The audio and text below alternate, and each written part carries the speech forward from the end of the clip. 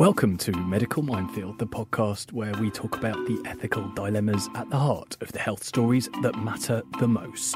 I'm Barney Calman. And I'm Eve Simmons. And we are health journalists, which means we spend our lives asking tough questions to top experts so you don't have to. This week we're talking about working from home. Is it sending us crazy? As ever, if you have a question or a suggestion for us on Medical Minefield, tweet us using the hashtag Medical Minefield.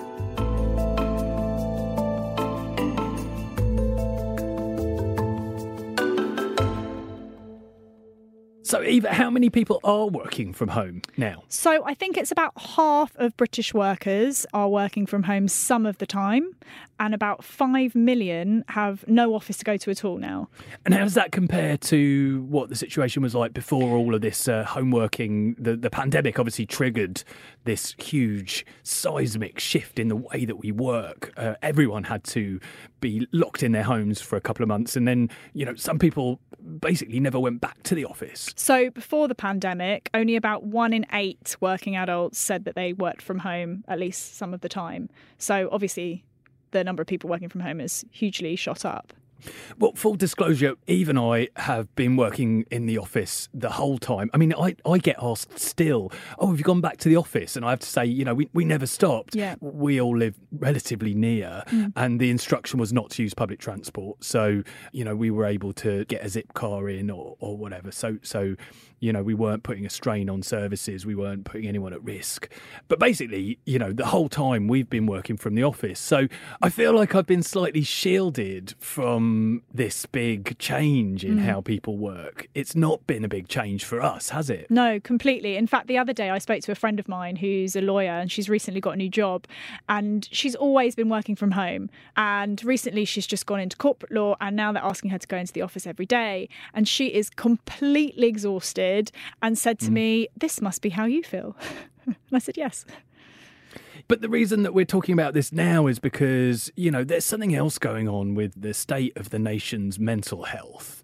Huge numbers of people reporting feeling more isolated and cut off from one another. And yet when anyone mentions that perhaps this cultural shift, that not having interaction at work might be part of the problem, people go wild, people go crazy. I mean, just last week, Malcolm Gladwell, the sociological guru, made some comments that really triggered people. Yeah, he said that working from home is destroying society because it's making us feel unnecessary and making us lose our sense of belonging. Well, I think what he said was if you're just logging in, basically, and working for a wage, not leaving your house, what have you reduced your life to? And ultimately, that is going to have an impact on your mental health, isn't it? Well, what's surprising is that people who are very in favour of working from home do all tend to say that it's been a huge benefit to their mental health. And mental health is always used as a kind of justification to carry on working from home, at least some of the time. So it's a really interesting debate because you would think that logically, it would be more beneficial for your mental health to have a bit more flexibility, to be able to do things that perhaps, you have more leisure time. You can do an exercise class at lunchtime if you wish to, in some jobs. And why would that not be a great thing and make you feel brilliant? But in fact, experts are saying the opposite. Well, you've been speaking to some psychology experts this week, haven't you? Yeah. So I've spoken to psychiatrists, psychologists, GPs, and there does seem to be this feeling that there is growing concern, certainly about the number of offices that are closing and people having to work from home the whole time, but also people who are becoming more and more fearful or nervous about going back to the office. And it does seem to be this cycle. What happens is people are becoming more and more anxious, more and more closed off from other people, lacking the community of an office and of a kind of wider circle of colleagues. And that could potentially be setting them up for mental health problems in the next few years. I did find when I was, and admittedly, I was crap at being freelance and I didn't make enough money and I tried to avoid doing jobs that I didn't want to do, and obviously that's not the way to make money. But I did also find myself endlessly, I suppose you might call it multitasking. I'd be doing the hoovering while reading a bit of research, or I'd be, doing the washing up, or, I spent my days doing chores or doing other things or preparing meals, or, I was was just less productive. That's really interesting, because I think you can either go one way or the other. Because when I was working from home during that very short period, and when I had COVID, I was at home working as well, I found that it was completely the opposite, that all of the things that I thought I would be able to do because I was at home, none of them got done. I was just sat in the same position looking at my laptop all day, and maybe, I'd go off to change in the evening and I'd come back and think, oh, let me just have a check of my emails, let me just do this. Whereas it's really interesting that now I'd say things are perhaps even a little bit busier work-wise, but I go home and I very much have this physical separation that I'm able to keep, and I don't think so much about work when I'm at home. I found the exact same thing. I'm not sure if I was, during that period of home working, I'm not sure if I was as productive, because I often found myself still working at 9 p.m, which, generally, we at the end of the week, we might find ourselves here late when we're putting the paper to bed, but that was at the happening beginning of the week. Yeah, that was happening every other day to me. So, and that's definitely not good for mental health. No, and there is that separation. And I did find myself thinking about work at night. Well, when I don't normally, and it disrupted my sleep as well. One thing that Malcolm Gladwell said, which I thought was really interesting, is that we have this idea of kind of optimal happiness, which is involves balance. And every time everyone talks about what the things in life, the components you need to make yourself happy, and maybe prevent mental health problems, you need balance, you need a work-life balance. And he was saying that, why is that true? In fact, for him, he does work more than the average person. It does mean that he has less leisure time. It does mean that he goes on fewer holidays. It does mean he works very late nights, but he wouldn't say that makes him unhappy because he loves his work. And I wonder, well, number one, I think that's probably quite an exception, because I do think for most of us, focusing on one thing, whatever that might be, for the whole time is not good for mental health. But also, it was really interesting to me that maybe the crux of the problem here is that there's a lot of people that really don't like the work that they do. And so they don't want to do it for a long time, and they feel that other things in their life are perhaps, they get more enjoyment out of it. Making banana bread. Who doesn't love making banana bread? Well, me, because I can never get it right. Well, Malcolm Gladwell couldn't join us, unfortunately. However, we have someone who has said equally incendiary things that have driven people wild about home working on the line now. Joining us now is the Right Honourable Jacob Rees-Mogg MP for North East Somerset and Minister for Brexit Opportunities and Government Efficiency. Jacob, I think it's fair to say that you're not a great fan of the new working from home culture. Can you explain a little bit to us about why this is? Yes. Well, I'm concerned that some government services aren't being delivered in the way that people would expect. The problems with DVLA and the issuance of driving licences are well known, and that came about because of people working from home and routine things like opening the post not actually happening. We have issues with the passport office, we have issues with the probate office, and I think until public services are working fluidly, you have to assume that people need to get back to normal working practices. I think working from home can be sensible, but is the exception rather than the rule. And we heard in relation to DVLA a report in the media of somebody who got a job there and found that people were watching Netflix and so on and so forth. So people were being paid taxpayers' money not to fulfill their job, and that seems to me a very bad idea.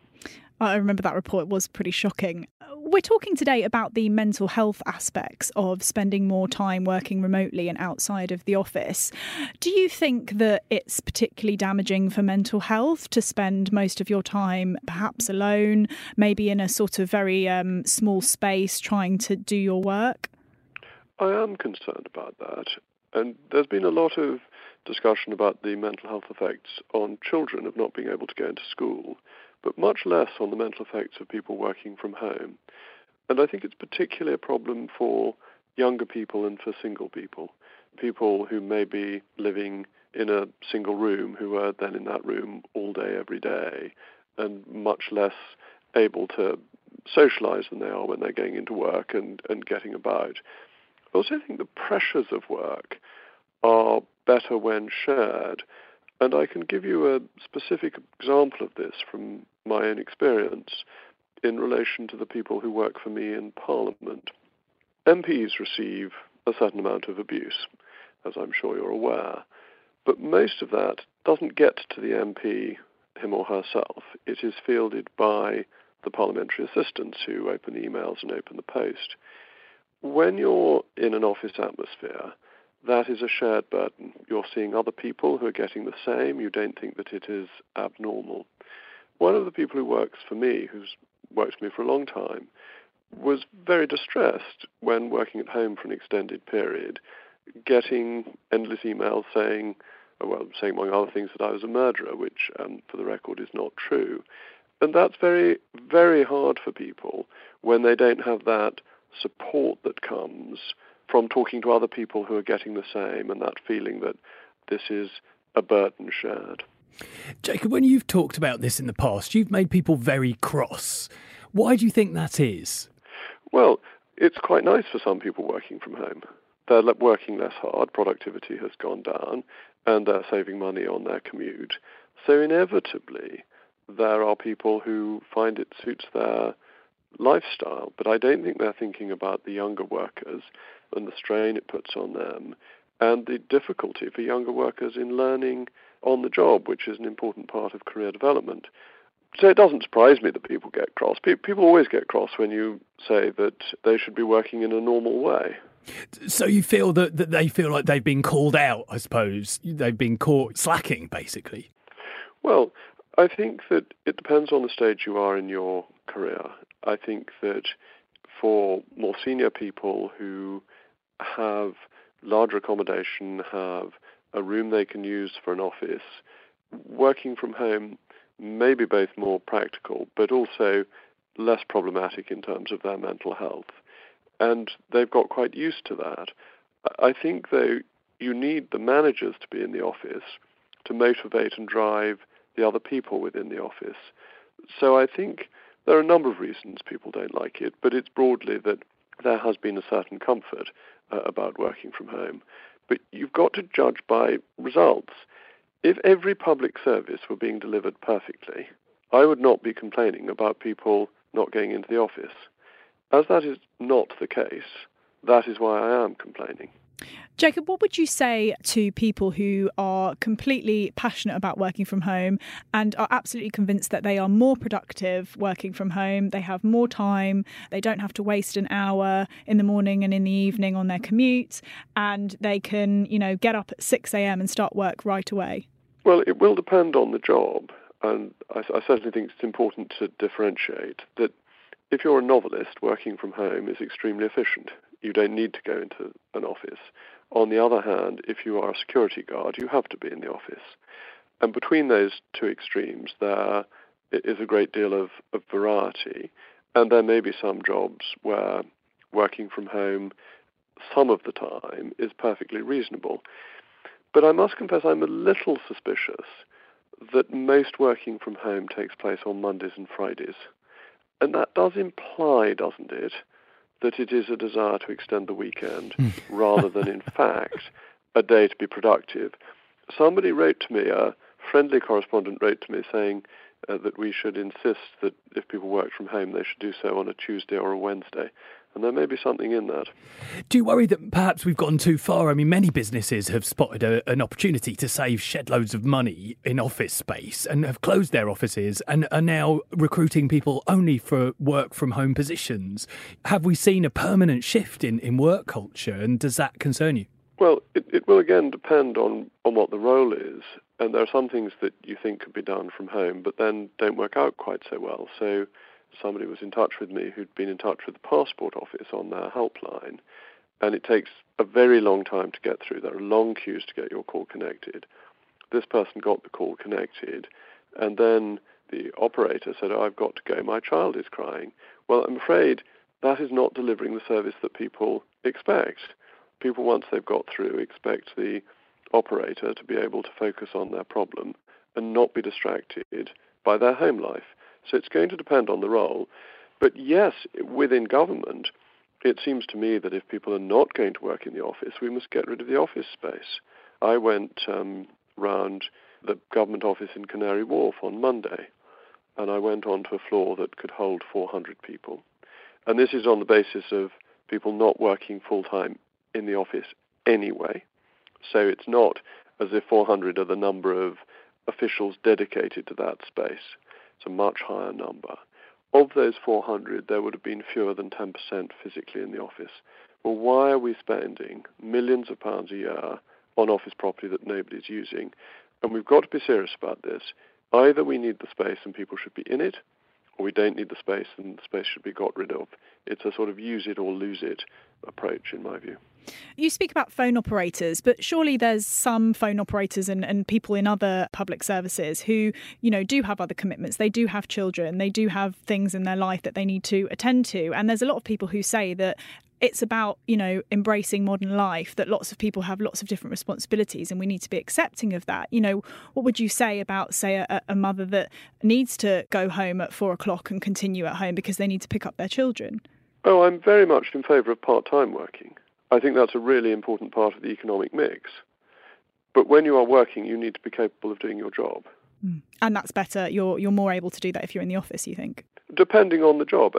As I've said, there are some roles that people will be able to fulfill perfectly well from home, and there may be ways that people can set themselves up to work better from home.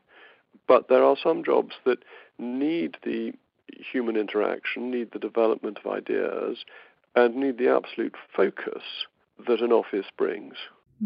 What would you like to see happen in the immediate future? Well, I think it's a management issue, and I hear that private sector companies are now going back to work in significant numbers, and management within the civil service needs to be getting people back into work because the decision has been made by the political arm. The Cabinet and the Prime Minister decided that people should go back into the office. It's been made on the civil service arm. Permanent secretaries have made that decision too. And therefore the responsibility falls now on line managers to encourage people to come in. It was very interesting. I went to the Birmingham office of the Cabinet Office recently, which has a shared space of a number of government departments. And Ofsted has decided as a management issue that people need to be in the office. So the Ofsted office space was full because of effective management, feeling that that is what you need. There was one department with a considerable amount of space that potentially is quite newsworthy at the moment, so I won't embarrass them by saying which one, that had 4 people in. And you think that when there is an issue that is pretty much on the front page of the newspapers, you would expect people to be working in the office to be dealing with it. We're trying to rack our brains to find. I'll leave you to rack your brain. Okay, well, who is it? Just continuing to play devil's advocate to this. I mean, in the civil service, a lot of these offices are in city centres. And during the pandemic, I know a fair few people who moved to, nicer, larger, leafier properties in the suburbs or, satellite villages around towns. And if things become concentrated in the cities again, it's going to make their lives difficult, isn't it? Well, look, I'm all in favour of people living in the countryside. I'm very lucky as a Member of Parliament that I represent a beautiful area of Somerset. I have a house in Somerset, and I'm often here working on constituency matters, but also here because it's a lovely place to be. So I'm not against people setting up their lives in as comfortable way as possible. But to afford to do that, you need to do a job, and to do your job properly, you need to go to your place of work. People are entitled to make choices, but they have to recognise that choices have an opportunity cost. And I suppose if they're unable to do their job and they've made the choice to move away, they might find themselves without a job. Is that the ultimate? Or possibly without the London waiting. That if people are not going into London every day and they are paid as if they were going into London every day, is that value for the taxpayer? People get extra money for going into London. It's not technically a London waiting. The terminology is slightly different, but it comes to the same thing. If they're getting that extra payment for doing something, and they are not actually doing it, they don't have the extra costs, why is the taxpayer bearing this burden? Jacob, you famously came up with a novel way of trying to cajole workers back into the office by leaving notes on their desks saying you were sorry that they weren't in the office at the time. Did that work? Well, the notes were based on the notes candidates leave when they're canvassing. You leave a note saying, sorry, you were out when I called. So it was a sort of very anyone who's been involved in local politics would have been very familiar with that type of note.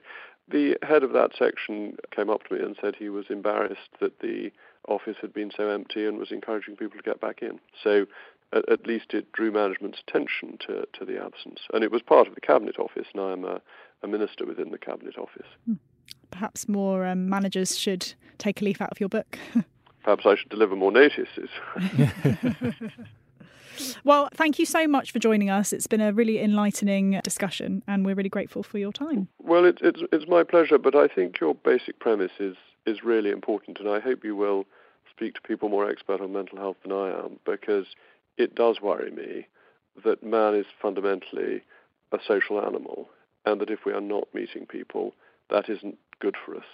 It's well known that male mental health is very dependent on being in employment. And I think it's a question worth exploring as to whether that means... Not female mental health? No, interestingly, it's particularly strong in male mental health. I've never seen any figures on female mental health, but I've certainly seen them on male mental health. And it's certainly worth investigating, and I hope you will, whether working from home has an effect on this. Well, thank you very much. My pleasure. Thank you.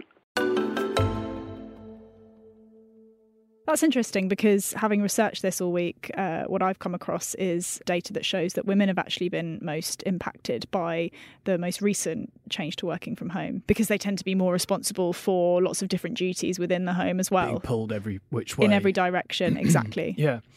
But also, it's well recognised that men's identity is often very, very tied up in their jobs. There's that bizarre statistic about how quickly men die after they retire, isn't there? Yes, that's a really good point, actually. And I think especially the concern seems to be for the younger generation, millennials. Everyone's talking about millennials, because social interaction is so key to building your life for the future. Or just learning how to do the job. I mean, when Jacob was talking, I was thinking about interactions that I've had over the last couple of years with Haringey Council. Haven't we all? And the very nice young people that I've spoken to who just are clearly just completely cut adrift and are trying to get hold of their managers to ask questions while I'm on the phone on some kind of chat program, can't get hold of anyone, don't know how to answer a question, just don't know what's going on. No one's supporting them. No one's, they can't turn around and just say, what should I do in this situation? Or they have no one looking over their shoulder. And I just think I think it's appalling to put young people who are training, taking their first steps in the world of work, in that kind of unsupported situation. That is no way to treat an employee. Completely. And I hate to use the term resilience, but I do think there's definitely something in the fact that we know that so many younger people are nervous and worried and anxious. And it's no wonder if they're not having to overcome difficulties in the office, which is just a part of life and sort of teaches you to grow and be less afraid when difficult things happen because you've coped with them before. But then they're kind of, when you're sat behind a screen, it doesn't really have the same impact. Well, next, let's hear from someone who has seen the direct impact of home working in her own field. Joining us now, we have Dr. Claire Gerarda, who is the president of the Royal College of GPs and an expert in mental health. Dr. Gerarda, I know that you work a lot with GPs who have been spending a lot of time working from home. What have you seen in these GPs and the effect on their mental health? Yes, thank you. I mean, working from home, everybody's done it during the pandemic. And of course, it's given us flexibility and we can plan our day better. But on the other side of it, and especially for GPs who will be logging in, for example, at 7 a.m. in the morning and doing a whole bucket load of work, sometimes 7, 8, 9 to the evening with no break, it becomes demoralising. And I certainly did it. And you've got nobody to talk over some of the patients with, you've got nobody to ask questions to, you miss the chit-chat around the coffee. So it's pretty lonely. And I looked after doctors during the pandemic. I run a service for doctors of mental illness, and there was one doctor, and I was quite struck, whose chair broke, and she sat in it every day except for sleeping for 6 weeks. And it sort of, it was a metaphor as well as a practical thing, which is it broke, but also her spirit was breaking. So I was seeing a lot of doctors, a lot of GPs who were just suffering a lot because of isolation and just no boundaries around their work. Claire, can I ask, what do you feel the benefits are of working with other people face-to-face, psychologically? Well, psychologically, of course, there's lots of benefits. Those benefits of just being able to have better communication, those intimate, very brief conversations you might have at the start of a meeting. How are you? I'm fine. Do you want a cup of tea or coffee? They're intangible. You can't measure the effect of them, but we know isolation, and particularly social isolation, which I think a lot of people were doing during the pandemic, is not good for one's health. So in the short term, we just all ride through it, as we all have, but I think in the long term, to expect people to be moving from 10 metres from their bedroom to their office and that their mental health won't suffer as a consequence because they're not mixing, they're not having exercise, I think we'll rue the benefits. And I'm increasingly concerned, not necessarily about doctors, but for example, my children's generation, who are in their early 30s, are now getting jobs where it is only home working. And I do worry that we then lose out the other benefits of working, which is connecting with new people, connecting with your community, and not least the exercise that you have just physically getting to work. Do you think that people might not realise that working from home is damaging to them? Do you think that people might be in this sort of slightly paradoxical situation where they see that they're saving money and they don't have to do horrible commutes? So that's an upside. But then on the other hand, their mental health might be suffering from lack of interaction, isolation, etc. But they might not even realise it.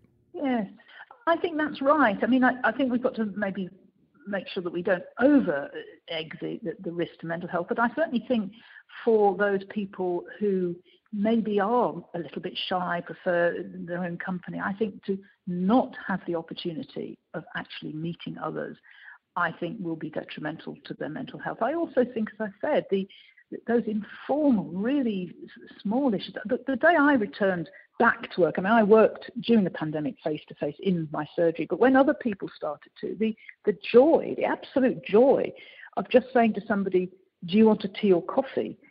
And actually physically being able to give it to them. And the joy of just being able to have these tiny conversations with people rather than having to put your hand up on a Zoom or a Teams call and wait for you to be called. And this is what I think we've got to make sure we don't lose. We don't lose those social interactions. And as I said, the contact with your communities, the fact you are walking into a space that is part of a larger community, which, you use the local shops, etc. So let's see what happens.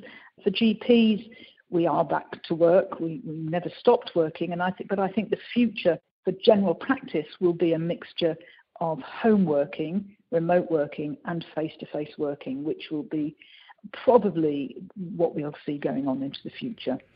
Do you think perhaps, I feel like perhaps you're in a lucky situation and I'm in a lucky situation that I actually, believe it or not, Eve, I look forward to coming to work to see you. Oh, yes. isn't that nice? But I enjoy the interactions with my co-workers. I go away from work thinking how stimulated and interested I've been by them, and I think the people I work with are great, and I'm very fortunate in that, and we have a very interesting job that's very challenging and tough and stressful at times. But sometimes I feel when I talk to my friends about this subject, actually they hate everyone they work with and they could never see them again. And the less interaction they have with their day-to-day working life, the better.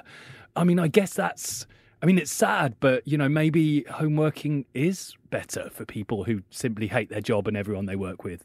Yeah, but isn't it sad? I actually think when you said you really like the people you work with and there isn't anybody you dislike, part of... Oh, there is. I mean, not naming any names. I don't like everyone I work with. And obviously we have rows and all sorts, but, I've got the goss if you want it, Claire. But isn't that part of life, is to get on with people you don't like, is to sort out arguments at work, is to understand what it means to be maybe accused of being a bully, to be able to reflect on your behaviour, to think, well, maybe I should have done that differently.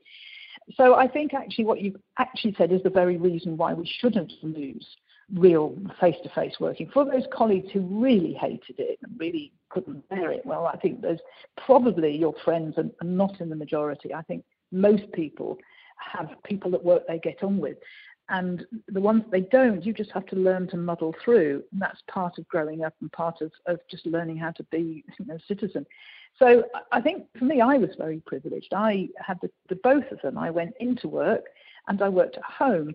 But actually, even working at home was very difficult. My husband is also a doctor, and we had confidential consultations. I'd have to send him out the door to stand outside so that I could have a confidential consultation with the patient. And I'd have to do the same when he was having consultations, and when we'd row over the Wi-Fi. But, get off the Wi-Fi because I can't do this call. Now, those are the sort of things that if we do go forward in homework, we're going to have to sort out, not least also the chairs you sit on, all sorts of things. So let's not lose face-to-face working. Let's, maybe in 10 years' time, if you interview me, everybody will be working from home as norm, but I really hope we're not.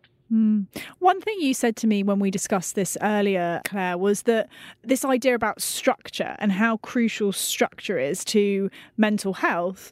And I'm sure, is familiar with me, and I'm sure it is with many others, this idea that once you're working from home, very quickly and easily, the working day bleeds into a working night. Why is it that structure and having that physical separation between your work and your home life, why is that so crucial? Yeah, that's very important. I mean, I mentioned the word boundaries, and all of us have more or less have a boundary. You probably take work home. I mean, I don't know whether you do because of your role, but most people would take work home and might just dip into work over the weekend. But on the whole, we have boundaries between home life and work life. And it's those boundaries where we shift our identity. So my identity as a doctor should stop at the front door of my home and restart at the front door of the surgery.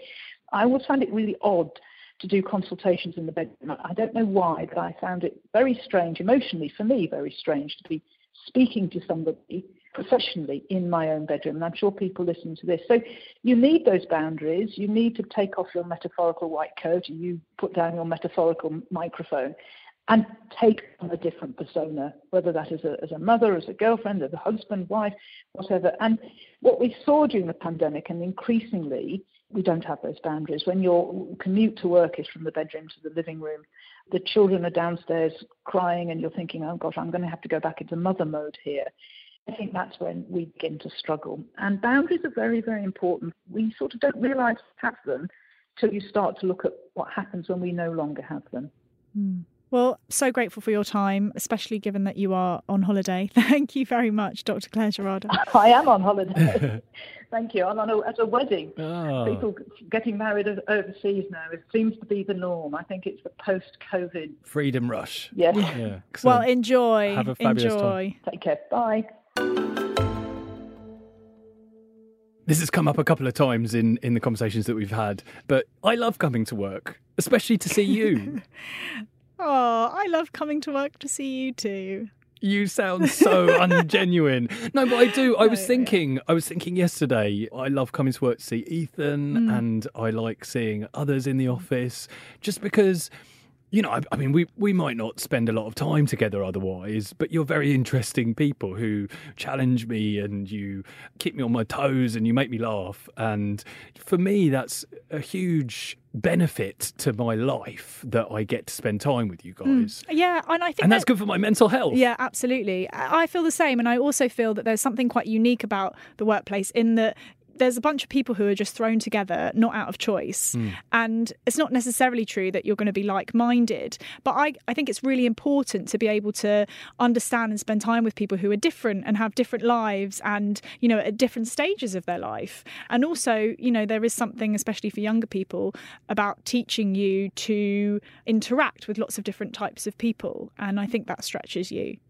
I also think of something an old boss once said to me, that no matter what was going on in her outside life, everything could be imploding and exploding and going to shit, but you'd come into the office and you'd put on your office outfit and you put your best foot forward and you'd smile and you'd say, yeah, I'm all right, and you'd get on with it, and all that seemed to kind of, for the time that you were there, it just kind of melted away and you didn't have to think about it. You were propped up in your chair, you were doing your work and getting on with it. I've experienced that in my own life where things are perhaps difficult at home and you don't have to think about it and don't have to worry about it at work. I mean, at the most extreme end of the spectrum, we really worried during the lockdowns about people in destructive relationships, people in abusive relationships at home, being trapped in those situations. But, there's a huge wider spectrum of people who are just perhaps having a hard time at home. Not being able to step away from that ever must be so difficult. There is a psychological concept which I learned this week called compartmentalisation, which is exactly that we have this defence mechanism in our brain to kind of switch off difficult emotions, and that's much easier to do once you've got a physical separation from where that difficult emotion is being triggered. And so... Well, it makes sense. Yeah, exactly. It's very logical. So like if something hard happens at home, or even if you've had a kind of anxious thought or you're feeling a bit rubbish when you get out of bed, having that physical separation between your home environment and your work environment makes it easier for you to kind of put all of that stuff in a box and go to it later, which I know we speak a lot about the importance of obviously being honest about emotions and not being afraid to show feelings, and that is obviously crucial. But I do think there is a huge benefit in sort of time and a place, because sometimes when you're feeling emotional, you're not thinking rationally about things, and we do need that time to sort of let everything mellow. But I keep coming back to, conversations I've had about home working with people that I know who don't recognise anything of what I'm saying and say that it's not the case. Maybe I just know all the people that home working is just perfect and their lives are now great. I think that this is something that experts have flagged, that there is a certain element of a cycle that you sort of don't know that it's not necessarily the best thing for you because it becomes so comfortable. And we're such creatures of habit that once we have a habit and a routine, it's very, very difficult to change that routine, despite the fact that things going on a subconscious level might not be in your best interests. But it's difficult to sort of recognise that until it's too late. You don't know that you're going crazy. Basically, yeah. Well, I shall be very interested to see whether or not your report is met with enthusiasm, derision, anger, outrage, insane trolls. I'm sure there'll be all of the above. Well, here's hoping. You can read it and all the other week's health news in this weekend's The Mail on Sunday, which you can consume in newspaper format on the Mail app or on mailplus.co.uk. We'll be back with another topic on Medical Minefield next week. See you then. Goodbye.